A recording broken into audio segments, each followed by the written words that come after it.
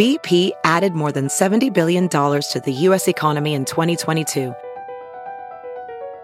Investments like acquiring America's largest biogas producer, Archaea Energy, and starting up new infrastructure in the Gulf of Mexico. It's and, not or. See what doing both means for energy nationwide at bp.com/investing in America.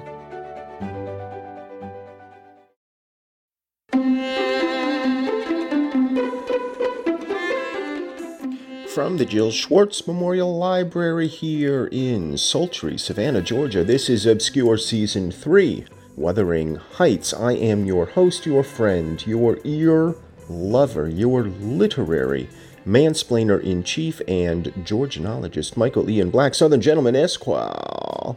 Southern bound today. While I'm already in the Deep South, I'm heading deeper into the South. The wife and I are taking a road trip. Probably just after I finish this recording, we're driving down to Miami, Florida, for reasons which I'm not quite going to disclose just yet because I don't know what the outcome of this trip will be. But suffice to say, there could be an outcome, and, things in my life may change a little bit. Not professionally, of course, because nothing ever changes for me professionally, but who knows? So I'm heading down, we're driving down to Miami. It's about 7.5 hours, I suppose, but, I've got one of those robot cars that has to be recharged, so that'll eat up some more time, but I don't mind that. You're driving along, and then, you're driving for a few hours, and then it says, hey, buddy, I need to rest and recharge. And then you say to the car, you know what, buddy, so do I. And so you park, you plug in, maybe you grab something to eat, you wait for the car to recharge. It's kind of a nice way to stretch your legs. It doesn't have the kind of a one-night stand element of a gas station visit. You're there cuddling for a while, and it's kind of nice. So yeah, we'll probably have to do that 2 or 3 times on the way down to Miami, and then we'll be there for exactly about 24 hours, and then we'll drive on back. Yes, it's a mystery. Why would he be going to Miami? Yes, indeed, it's a mystery. But, some things I just got to play a little close to the vest because it's exciting. It's exciting for you, I could tell you right now, but it's more exciting for you if there's a mystery involved. I mean, what could it possibly be? Who knows, I know, you don't. Gee, and you're thinking to yourself, why Miami? What could possibly be in Miami? Is he going to adopt a Cuban refugee? No, nothing of the sort.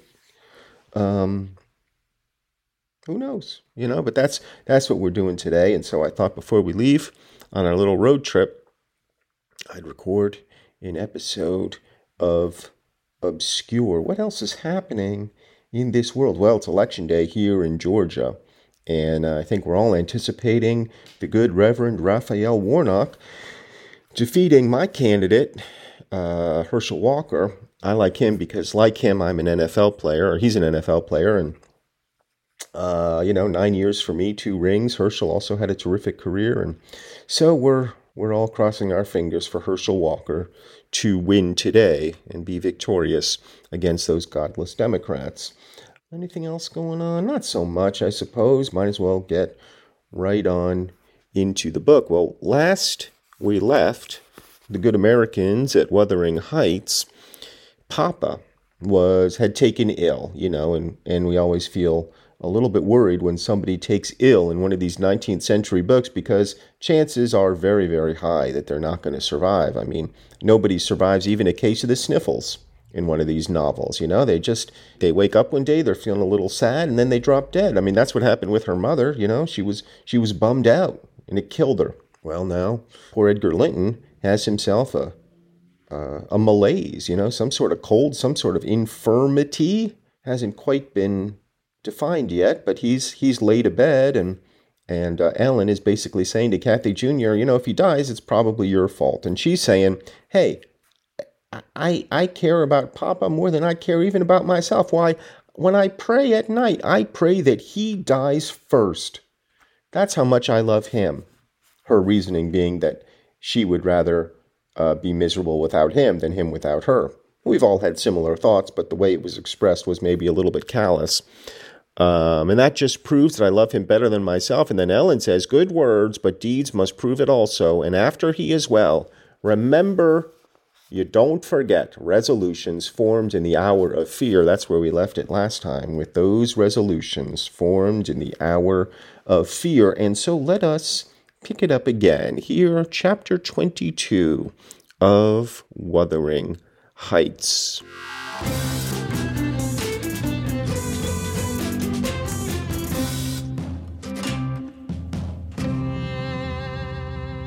As we talked, we neared a door that opened on the road. We neared a door that opened on the road. What does that mean? A door? I see. I think like a fence. It's like they're walking along and they see like a fence, like a wall, and then there's a door in it. And my young lady, lightening into sunshine again, climbed up and seated herself on top of the wall, reaching over to gather some hips that bloomed scarlet on the summit branches of the wild rose trees, shadowing the highway side. The lower fruit had disappeared, but only birds could touch the upper, except from Kathy's present station. In stretching to pull them, her hat fell off, and as the door was locked, she proposed scrambling down to recover it. I bid her be cautious, lest she get a fall, and she nimbly disappeared. So she's like Humpty Dumpty. She's on top of a wall. Her hat has a somewhat gentle fall, and then she slips onto the other side of the wall to recover it. Now, what is she going to discover on the other side of that wall? Somehow, it's got to be Heathcliff, Whenever you turn your head in this town, there's Heathcliff. But the return was no such easy matter. The stones were smooth and neatly cemented, and the rose bushes and blackberry stragglers could yield no assistance in reascending. I, like a fool, didn't recollect that till I heard her laughing and exclaiming, "Ellen, you'll have to fetch the key, or else I must run round to the porter's lodge. I can't scale the ramparts on this side." Well, I guess she didn't find Heathcliff. Not yet. So, yeah. I don't know where. So, is it still their property, maybe? Because how is she going to get the key? "Stay where you are," I answered. "I have my bundle of keys in my pocket." Yeah, I suppose. "Perhaps I may manage to open it. If not, I'll go." Catherine amused herself with dancing to and fro before the door, while I tried all the large keys in succession. I had applied the last, and found that none would do. So, repeating my desire that she would remain there, I was about to hurry home as fast as I could, when an approaching sound arrested me. It was the trot of a horse. Kathy's dance stopped, and in a minute the horse stopped also. "Who is that?" I whispered. "Ellen, I wish you could open the door," whispered back my companion anxiously. "Oh, Miss Linton," cried a deep voice, the rider's. "I'm glad to meet you. Don't be in haste to enter, for I have an explanation to ask and obtain, and by gosh and by golly, if it isn't, I shan't speak to you, Mr. Heathcliff. Bum, bum, bum. My God, just when we thought we were safe from his clutches, there he is appearing on a dark horse, on a thunderous night, behind a wall. Well, it isn't a thunderous night, and there's no description of his horse, but, I want to add a little bit of drama to this tale. "I shan't speak to you, Mr. Heathcliff," answered Catherine. "Papa says you are a wicked man, and you hate both him and me, and Ellen says the same." "That is nothing to the purpose," said Heathcliff. He it was. "I don't hate my son, I suppose, and it is concerning him that I demand your attention. Yes, you have cause to blush. 2 or 3 months since, were you not in the habit of writing to Linton, making love in play, eh? You deserved, both of you, flogging for that. You especially, the elder and less sensitive as it turns out. I've got your letters, and if you give me any pertness, I'll send them to your father. I presume you grew weary of the amusement and dropped it, didn't you? Well, you dropped Linton with it, into a slough. Oh, yes, slough. S-L-O-U-G-H, of despond. A slough of despond. And it's interesting, he's capitalized both S and D.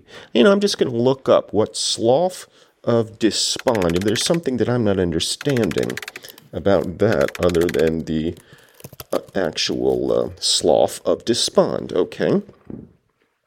A state of hopeless depression.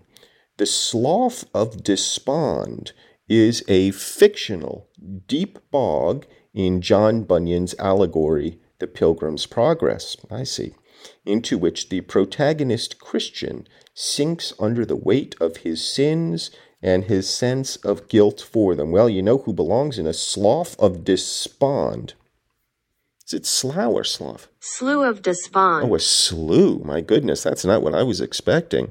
Slough of despond. A slough of despond. Oh, I screwed that up. Well, you've dropped Linton with it into a slough of despond. And, if anybody should feel guilt for their sins, it is this fella, but he apparently does not. He was in earnest, in love, really. As true as I live, he's dying for you, breaking his heart at your fickleness, not figuratively, but actually. Though Hareton has made him a standing jest for 6 weeks, and I have used more serious measures and attempted to frighten him out of his idiocy. He gets... I have used more serious measures and attempted to frighten him out of his idiocy. Well, how do you do that? How do you frighten somebody out of idiocy? If anything, frightening them makes them more idiotic. That's been the case in this country since time immemorial. All you got to do is frighten somebody and they turn into a fucking idiot. That's the entire strategy of one of our political parties. He gets worse daily, and he'll be under the sod before summer unless you restore him. How can you lie so glaringly to the poor child? I called from the inside. Pray ride on. How can you deliberately get up to such paltry falsehoods? Miss Cathy, I'll knock the lock off with a stone. You won't believe that vile nonsense. You can feel in yourself it is impossible that a person should die for the love of a stranger. Well, what happened with Cathy Sr. there? If she didn't die for the love, well, if not a stranger, I guess not a stranger at all, but, a broken heart won't kill you, they say, and yet it certainly killed her mother. I was not aware that there were eavesdroppers, muttered the detected villain. Worthy Miss Dean, I like you, but I don't like your double-dealing, he added aloud. How could you lie so glaringly as to affirm I hated the poor child, and invent bugbear stories to terrify her from my doorstones? Catherine Linton, the very name warms me, my bonny lass. I shall be from home all this week. Go and see if I have not spoken truth. Do. There's a darling. Just imagine your father in my place, and Linton in yours. Then think how you would value your careless lover if he refused to stir a step to comfort you, when your father himself entreated him. And don't from pure stupidity fall into the same error. I swear on my salvation he's going to his grave, and none but you can save him. The lock gave way, and I issued out. I swear Linton is dying, repeated Heathcliff, looking hard at me, and grief and disappointment are hastening his death. Nelly, if you won't let her go, you can walk over yourself, but I shall not return till this time next week, and I think your master himself would scarcely object to her visiting her cousin. Come in, said I, taking Cathy by the arm and half forcing her to re-enter, for she lingered, viewing with troubled eyes the features of the speaker, too stern to express his inward deceit. I believe it, but here's the thing about Linton. He was always going to die, wasn't he? He was always sickly and in poor health and stooped, like the crook of a shepherd.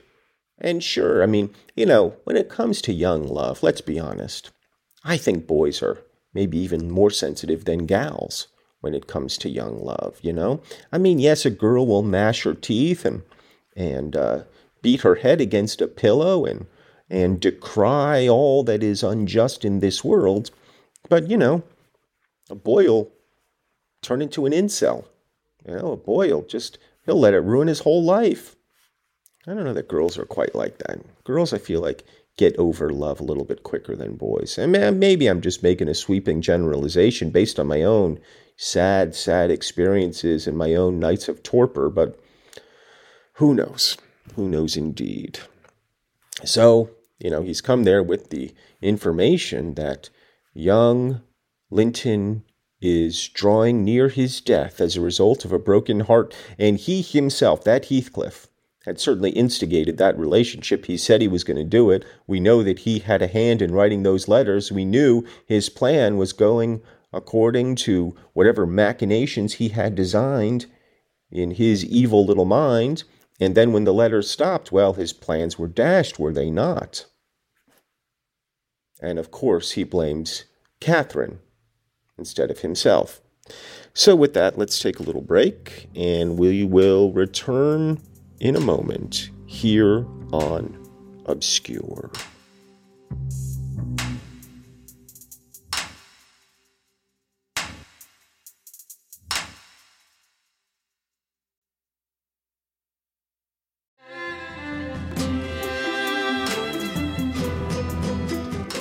Back on Obscure, Heathcliff has, just dropped a bomb on poor Kathy Jr., saying his son, the erstwhile love of her life, is laying abed, dying of a broken heart, gasping, struggling for air, willing himself into an early grave because she ended their writing letter campaign. Heathcliff's about to go off on business for a week, but before he does, he pushed his horse close and, bending down, observed, "Miss Catherine, I'll own to you that I have little patience with Linton, and Hareton and Joseph have less. I'll own that he's with a harsh set. He pines for kindness as well as love, and a kind word from you would be his best medicine. Don't mind Mrs. Dean's cruel cautions, but be generous and contrive to see him. He dreams of you day and night, and cannot be persuaded that you don't hate him, since you neither write nor call." I closed the doors and rolled a stone to assist the loosened lock in holding it, and spreading my umbrella, I drew my charge underneath, for the rain began to drive through the moaning branches of the trees, and warned us to avoid delay. Our hurry prevented any comment on the encounter with Heathcliff as we stretched towards home, but I divined instinctively that Catherine's heart was clouded now in double darkness. Her features were so sad they did not seem hers.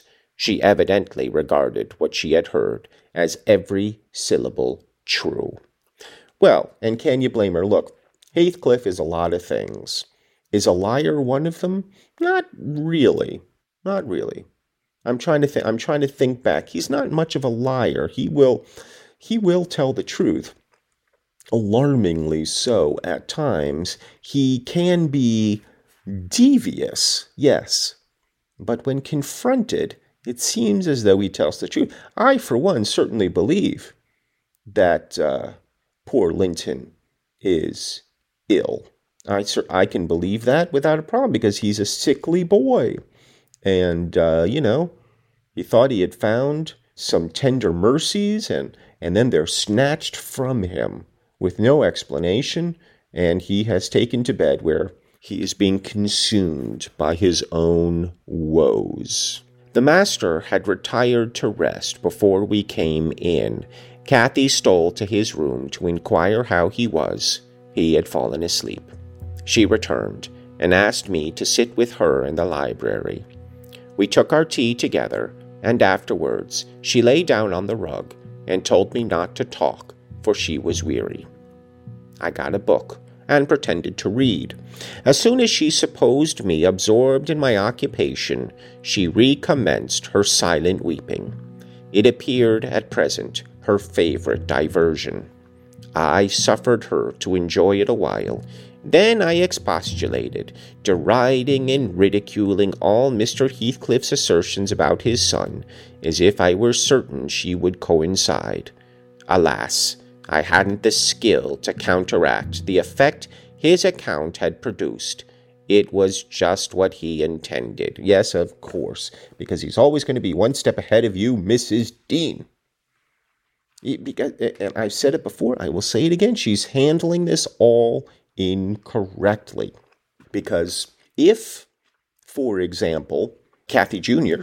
were to visit Wuthering Heights and to see that Linton really were in some health predicament, then all the trust that she has built up would then be destroyed, and she would end up trusting Heathcliff's word over hers, and you don't want that. What you want to do instead is say, well, we'll go check on the young lad, and we will reassure him that all is well, that he is a fine young gent, but that their relationship cannot continue, blah, blah, blah, whatever it is. And she will always hold him in high regard and esteem, etc., and, that will be the end of it. You can't just dismiss this. You can't, Mrs. Dean, you can't just say none of it's true. You don't know. And you probably suspect it is true. You may be right, Ellen, she answered, but I shall never feel at ease till I know. And I must tell Linton it is not my fault that I don't write, and convince him that I shall not change. What use were anger and protestations against her silly credulity? We parted that night, hostile, but next day beheld me on the road to Wuthering Heights by the side of my wilful young mistress's pony. I couldn't bear to witness her sorrow, to see her pale, dejected countenance and heavy eyes, and I yielded, in the faint hope that Linton himself might prove by his reception of us how little of the tale was founded on fact. End of chapter. Well, so good. I mean, she's taken my advice. She's heading over there with the pony and the kid, and they're going to go see Linton, and, he's going to be in bed all sad and wan and, probably moaning and maybe even delirious like Kathy Sr. was, and then Hareton's going to come around and say something, and then what? They're going to fall in love. He's going to fall in love with Hareton, and then Linton will die, or somebody's going to die, hopefully not her dad soon, hopefully Edgar will survive, but he's out of the picture for the moment. Anyway, there's all kinds of illnesses and terrible, terrible tidings still to come. I think we know that. So let us begin with chapter 23. My goodness, I like when we start new chapters. You know that. I get a little excited. The rainy night had ushered in a misty morning. Half frost, half drizzle, and temporary brooks crossed our path, gurgling from the uplands. My feet were thoroughly wetted. I was cross and low, exactly the humor suited for making the most of these disagreeable things. We entered the farmhouse by the kitchen way to ascertain whether Mr. Heathcliff were really absent, because I put slight faith in his own affirmation.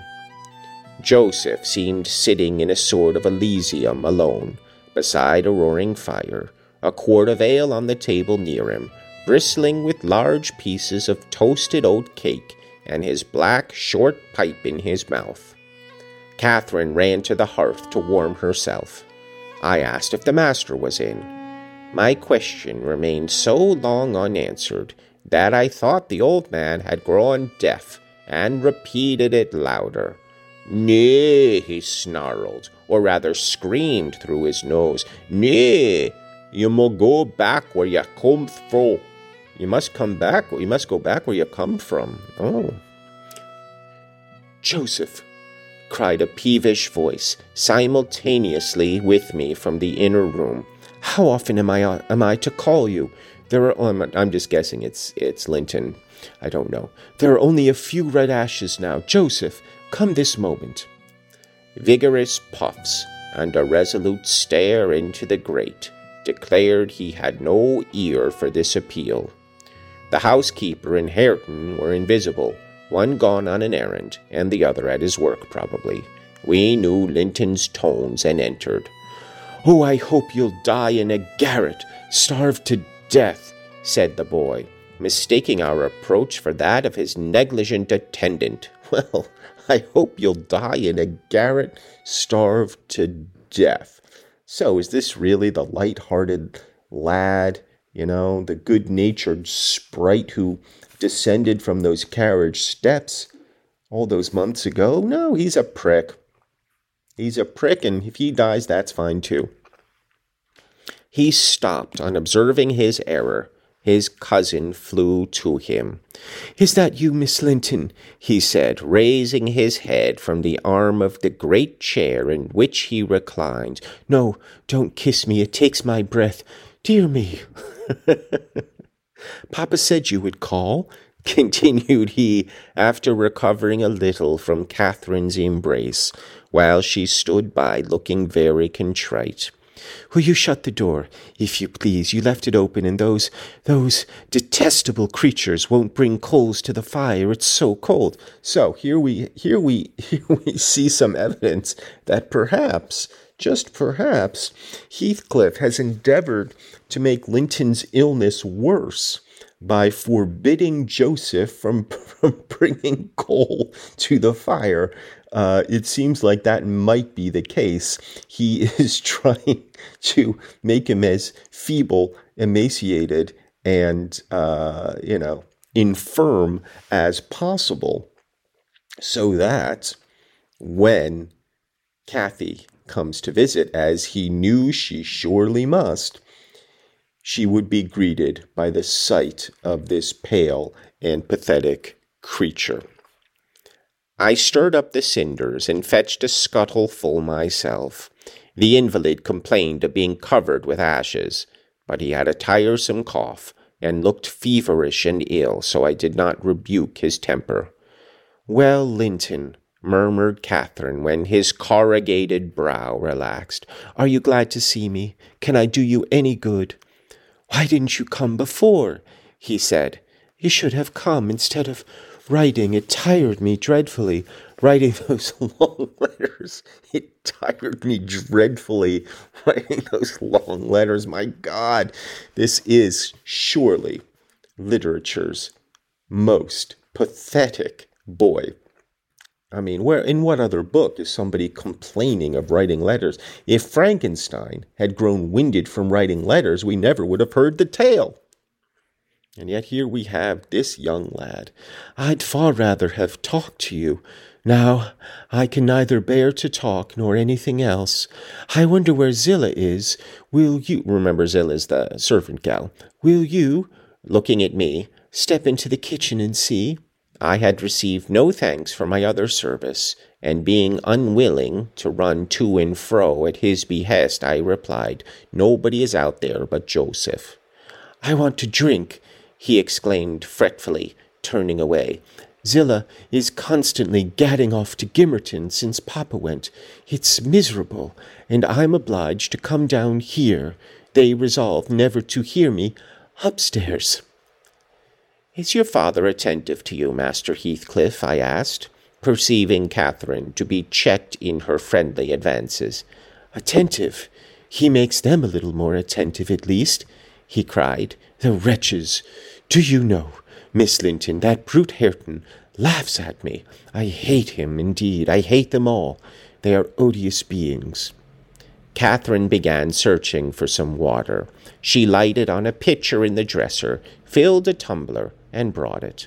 He bid her add a spoonful of wine from a bottle on the table, and having swallowed a small portion, appeared more tranquil, and said she was very kind.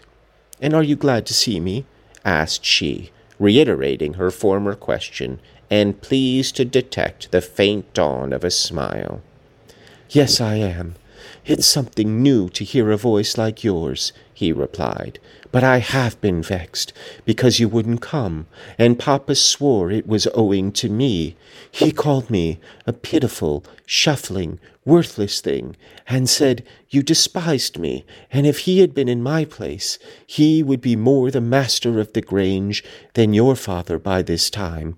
But you don't despise me, do you, miss?" "I wish you would say Catherine or Cathy," interrupted my young lady. "Despise you? No. Next to Papa and Ellen, I love you better than anybody living. I don't love Mr. Heathcliff, though, and I dare not come when he returns. Will he stay away many days?"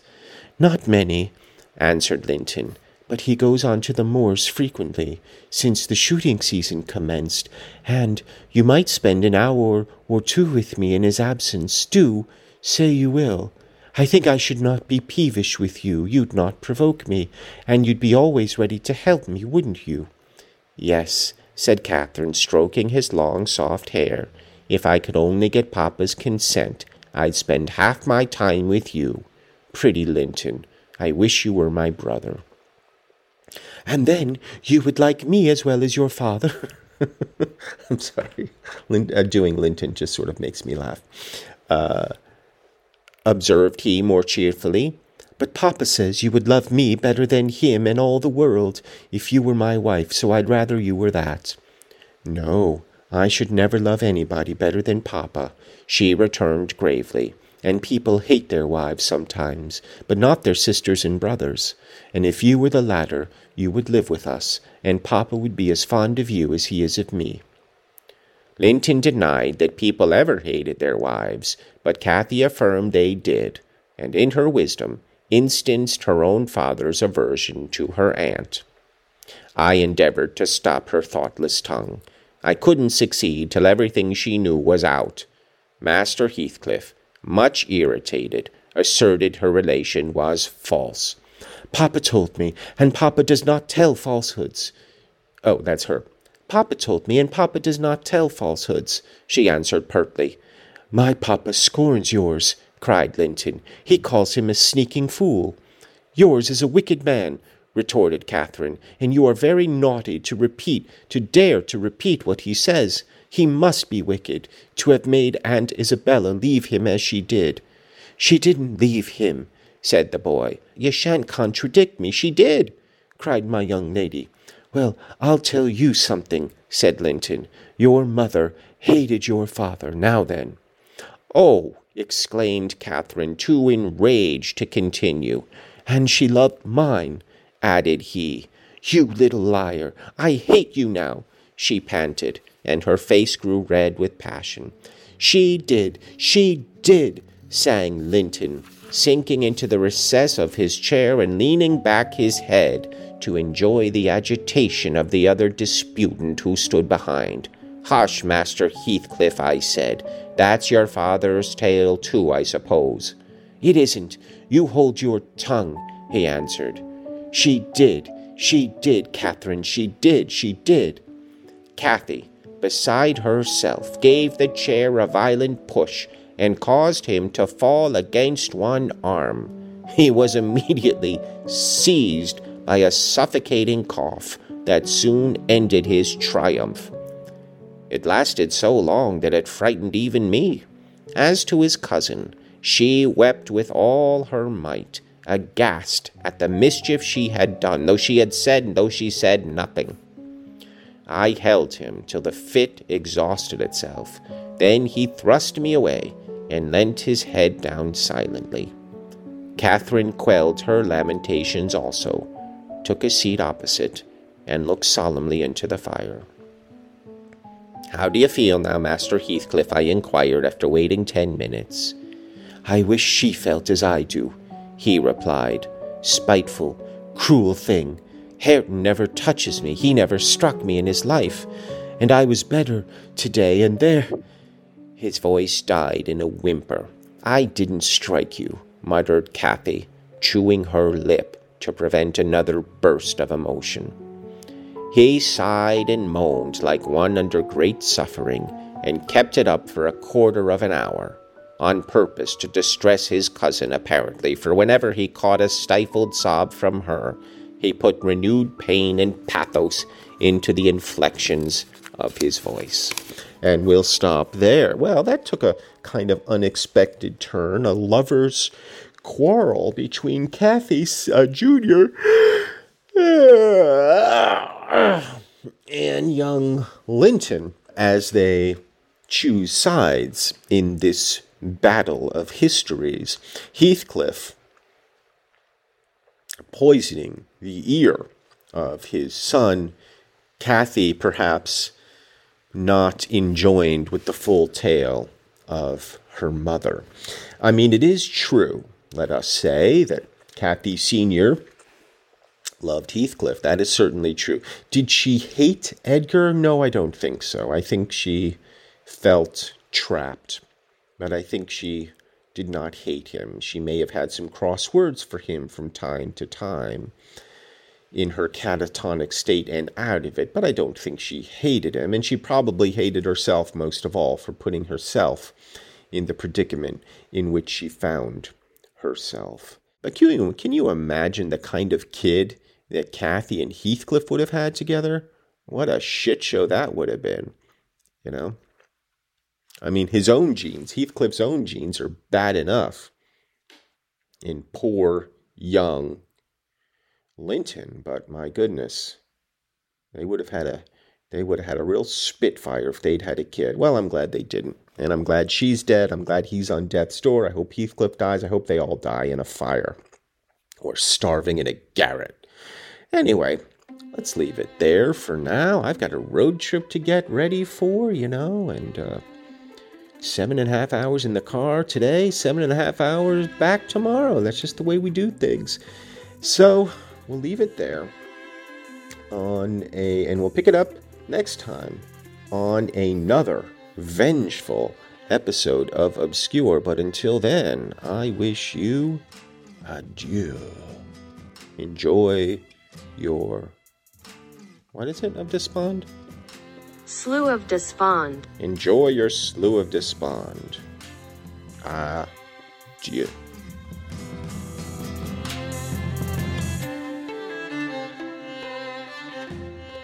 This season of Obscure is produced by me, Michael Ian Black, and Robin Lynn. Our theme music is by Craig Wedren. You can find me on Twitter and Instagram at Michael Ian Black, and get even more obscure content at our site, patreon.com/Michael Ian Black.